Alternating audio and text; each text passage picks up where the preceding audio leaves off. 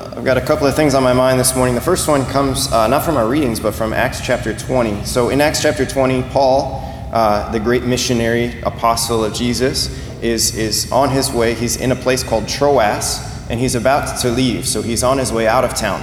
And as he's on his way out of town, he gathers them together for the breaking of the bread, which is how they referred to the Eucharist, the Mass. So they gathered together for the breaking of the bread, and it says that he prolonged his speech until midnight. He spoke for a very long time, and there was a young lad, it says, who was sitting up in a balcony next to a window. And as Paul talked still longer, this young man fell asleep and fell out of the window, and he died. Paul goes down and he prays over him, and he raises him back to life, and then he goes back and he begins preaching again for still longer, all the way until morning. So I'm thinking about this because my new assignment doesn't start until Friday, so we could just keep going even longer, right? Even longer. Now, I don't have the same powers that God hasn't given me the same powers that he gave to Paul, but if anyone wants to go up in the balcony and, test their luck, we certainly can try to do that. So what's actually catching my attention this weekend in our readings is this big question. What's the deal with Jesus this week? What's the deal? It's, when we talk about Jesus, or when we think about him, we think about his unconditional love for us, about how he loves us no matter what. No matter what we do, he loves us and he cares for us, and, we talk about how he's gentle and kind. And then you read passages like this, and it seems like he's actually being kind of rude. This guy, these people come up and it's like, okay, I'll follow you, but first, just let me go say goodbye. And he's like, no one who sets their hand to the plow and looks back is fit for the kingdom of God, actually. That just seems really, strict. Especially when you compare it to the first reading. I've mentioned this before many times, especially during ordinary time when the priest is wearing green. During ordinary time, the first reading and the gospel are meant to kind of fit together. And so when you come to Mass on Sundays and you hear the first reading and then you hear the gospel, you ought to be asking yourself the question, how do those fit together? And sometimes it's really clear. Sometimes you maybe have to think a little bit. Oh, right, thinking. But nonetheless, we can see the connection. It's pretty clear this week, right? This Elijah comes to Elisha and he calls him, places his mantle over him. That was his way of calling him to follow him. And Elisha says, "Okay, let me go first and say goodbye to my family." And Elijah allows it, right? He says, "Go back. I haven't done anything to you. Go back." And he goes, he slaughters his oxen, and then he comes and follows Elijah. And so you would expect Jesus, kind, gentle, loving Jesus, you would expect him to at least allow that. But instead, he says no. What's the deal? I think while we might talk about Jesus commonly in those ways, and those things are true, that he does love us unconditionally, and he is gentle, and he is kind, and he is patient. Absolutely, those things are true. There's also something that we got to talk about with Jesus that we maybe don't speak about as often in the 21st century in America. And that is that Jesus, he's greater than anyone who's ever existed. And being greater, right, we can ask the question, who is he to make such demands? Well, he's God, in fact. It's not just that he's greater, but that he is the great one. And being the great one, he has it in him, he has the ability, the permission, we could say, to make stronger commands upon us than others do. And in fact, he has it within him. It is his right to demand that we follow his commands more than we follow the commands of other people around us. You see, while it's true that Jesus loves you unconditionally, that for you to know his love, there are no conditions attached to that. That is absolutely true. But for you and me to choose to follow Jesus, there are, in fact, conditions attached to that. You see, St. Paul understands this really clearly. So the second reading doesn't always fit really well with with the rest of the readings. But this week I think it really does. Paul really understands this. So he begins by, for freedom, Christ has set you free. So do not submit again to the yoke of slavery, but instead stand firm. And we'll get to that part of standing firm, but at the same time to talk about, Paul goes on to talk about how within our flesh, within our bodies, we have natural desires and natural inclinations that naturally rebel against God's ways and his commands. That he gives commands, and we, because of our sinful inheritance that we have received from Adam and Eve all the way down to now, because of what we received, this natural inclination to sin, we have a natural inclination to rebel against God's ways, so that if he makes commands of us, our natural tendency is to want to rebel. Our natural tendency is to say, God, you don't know. I know better than you do. And I don't need you to be happy. I can be happy apart from you. That's our natural inclination. And Paul sees this really clearly. He talks about how if we're living in the flesh, right, the flesh has desires against the Spirit with a capital S, like God, right? The flesh has these natural inclinations. They're opposed to each other so that you may not do what you want. But if you are guided by the Spirit, you are not under the law. In other words, what he's saying is that what Jesus has done for us is so incredible that when we receive his love where we are, and when we choose to follow him and not just believe in him, not just trust his promises, not just believe in him, not just see him as a kind and loving and gentle person, but instead to say, with that, I am so going to follow his commands. Right, I was thinking our opening song, the summons, right? Will you come and follow me? And then it says, and never be the same. That is to say that when we encounter Jesus in a real way, and we understand him to be who he is in fact, that is God himself, that he can actually change us in such a way that we no longer have to resist God's commandments. When the grace of God is active within us, and we receive the fullness of God, which is what he gives to us, is his very fullness.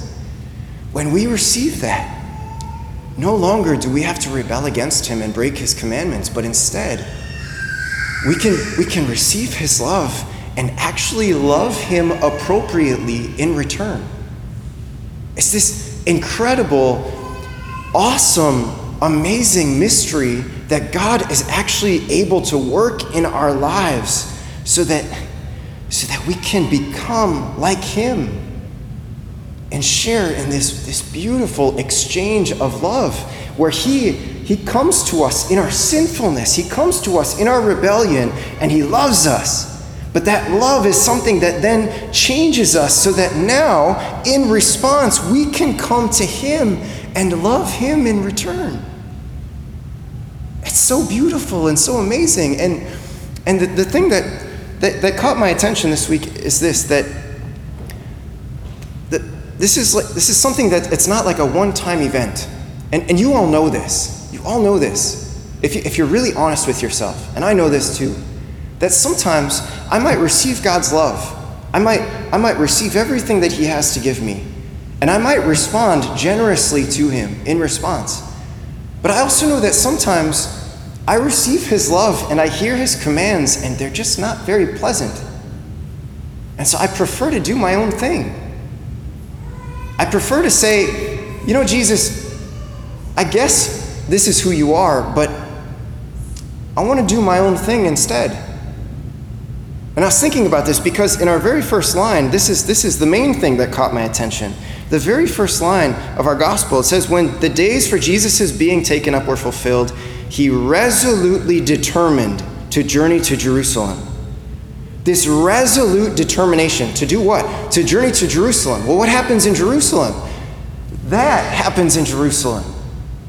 We know this, that at the end of the Gospels, in all four Gospels, Jesus comes to Jerusalem and he faces this kind of showdown with the Pharisees and the scribes and the Sadducees, and ultimately he's rejected. He's arrested, he's mocked, he's scourged, he's forced to carry a cross, and then he's hung upon the cross completely naked, ashamed for all the world to see. to the point that he dies, and then a sword or a lance is pierced through his side. And this is what it says. He's resolutely determined to journey to that. Right? Jesus is God, remember, so he knows what's coming. And so you can imagine, this is chapter 9 of the Gospel of Luke. Jesus dies in chapter 23 of the Gospel of Luke. So you can imagine for the next 13 or 14 chapters as he's preaching and teaching, he's still set toward Jerusalem. He's on his way there. And so you can imagine, even as he's preaching, as he's teaching, he's just always aware of the incredible pain and suffering and embarrassment that he's headed toward. And yet, brothers and sisters, this is the thing. He's resolutely determined to get there.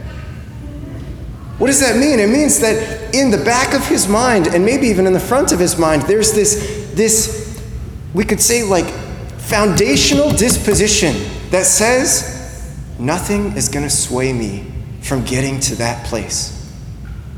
Nothing. I don't care if people try to talk me out of it. I don't care if people make fun of me. I don't care if people don't believe me. There is nothing that's going to keep me from getting to Jerusalem.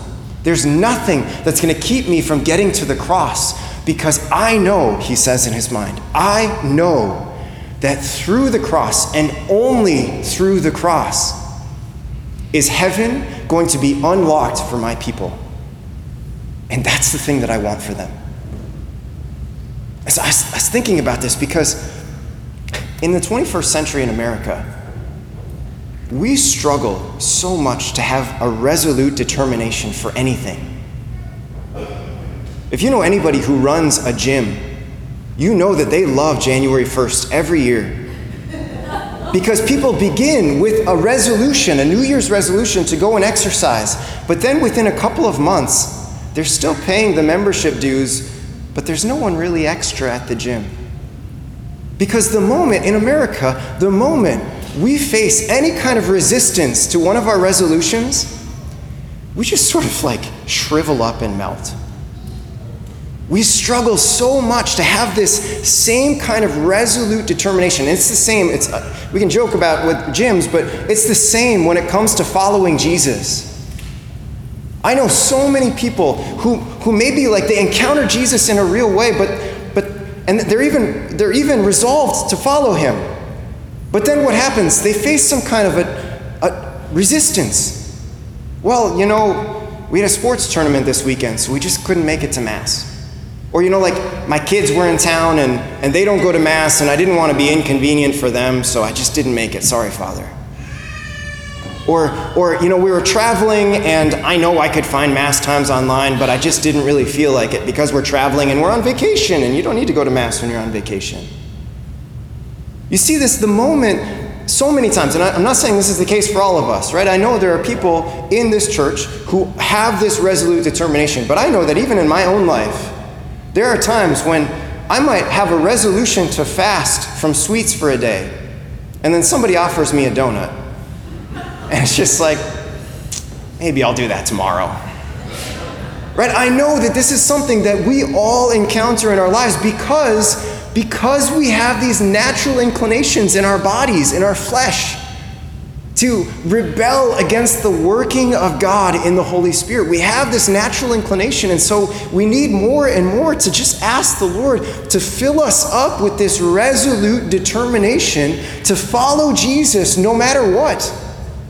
This resolute determination that says, I will have an absolute preference for Jesus before anything or anyone else. And I don't actually care if other people are going to make fun of me. I don't care if I have to miss out on something pleasant so that I can spend my time in prayer every day. I don't care if I have to miss out or be inconvenienced when I'm traveling or when I'm with my family so that I can make sure that I get to Mass on the weekends. I don't care about those things because, why? Because I believe in Jesus. I hear his promises. I receive his love, that he loves me, and I trust him, and I surrender my life to him. And not only that, but I am committed to him resolutely. I have a determination that says there is nothing that's going to sway me from following Jesus and keeping his commandments. It's a two-way thing, and I was thinking about this. This may be the last thing. I know that there are people in our church and in our communities who might say that they have a commitment to Jesus, but they don't have a commitment to his church. They have a commitment to Jesus, but they don't have a commitment to actually following his commandments. And that's a problem. I know there are people in our church, in our community, who actually don't have any kind of commitment to Jesus and don't have any kind of commitment to keeping his commandments. And I know that there are people in our community who have a commitment to the church and following the church and coming to Mass, but then don't actually have a real commitment to Jesus, surprisingly enough. Where they're maybe willing to come to Mass and do all the right things, but they're not taking individual time to actually live life with him. And all three of those realities are problematic because Jesus wants us. He wants us to share life with him and to follow his commandments. To share life with him through this resolute determination to keep a relationship with him and to keep a relationship with his church. And so I think we could just sort of finish by asking ourselves this question. What kind of a determination do you have when it comes to your relationship with Jesus Christ and his church? What kind of a determination is there? And if there's not the same kind of resolute determination that Jesus has, that is to say, if it's not your basic foundational disposition and attitude of your mind and your heart, if it's not, there's nothing that's going to keep me from Jesus. If it's not that, then I would just simply invite you to reconsider. Because Jesus is in fact who he says that he is. He is real and he is alive. He is the way, the truth, and the life. And no one, brothers and sisters, comes to the Father except through him. But through him, he actually can speak to us. And he can actually give us the words of everlasting life. And there's nothing in this world, however pleasing it may be, there is nothing in this world that could possibly compare to the eternal weight of glory that Jesus gives to those who believe in him and follow his ways.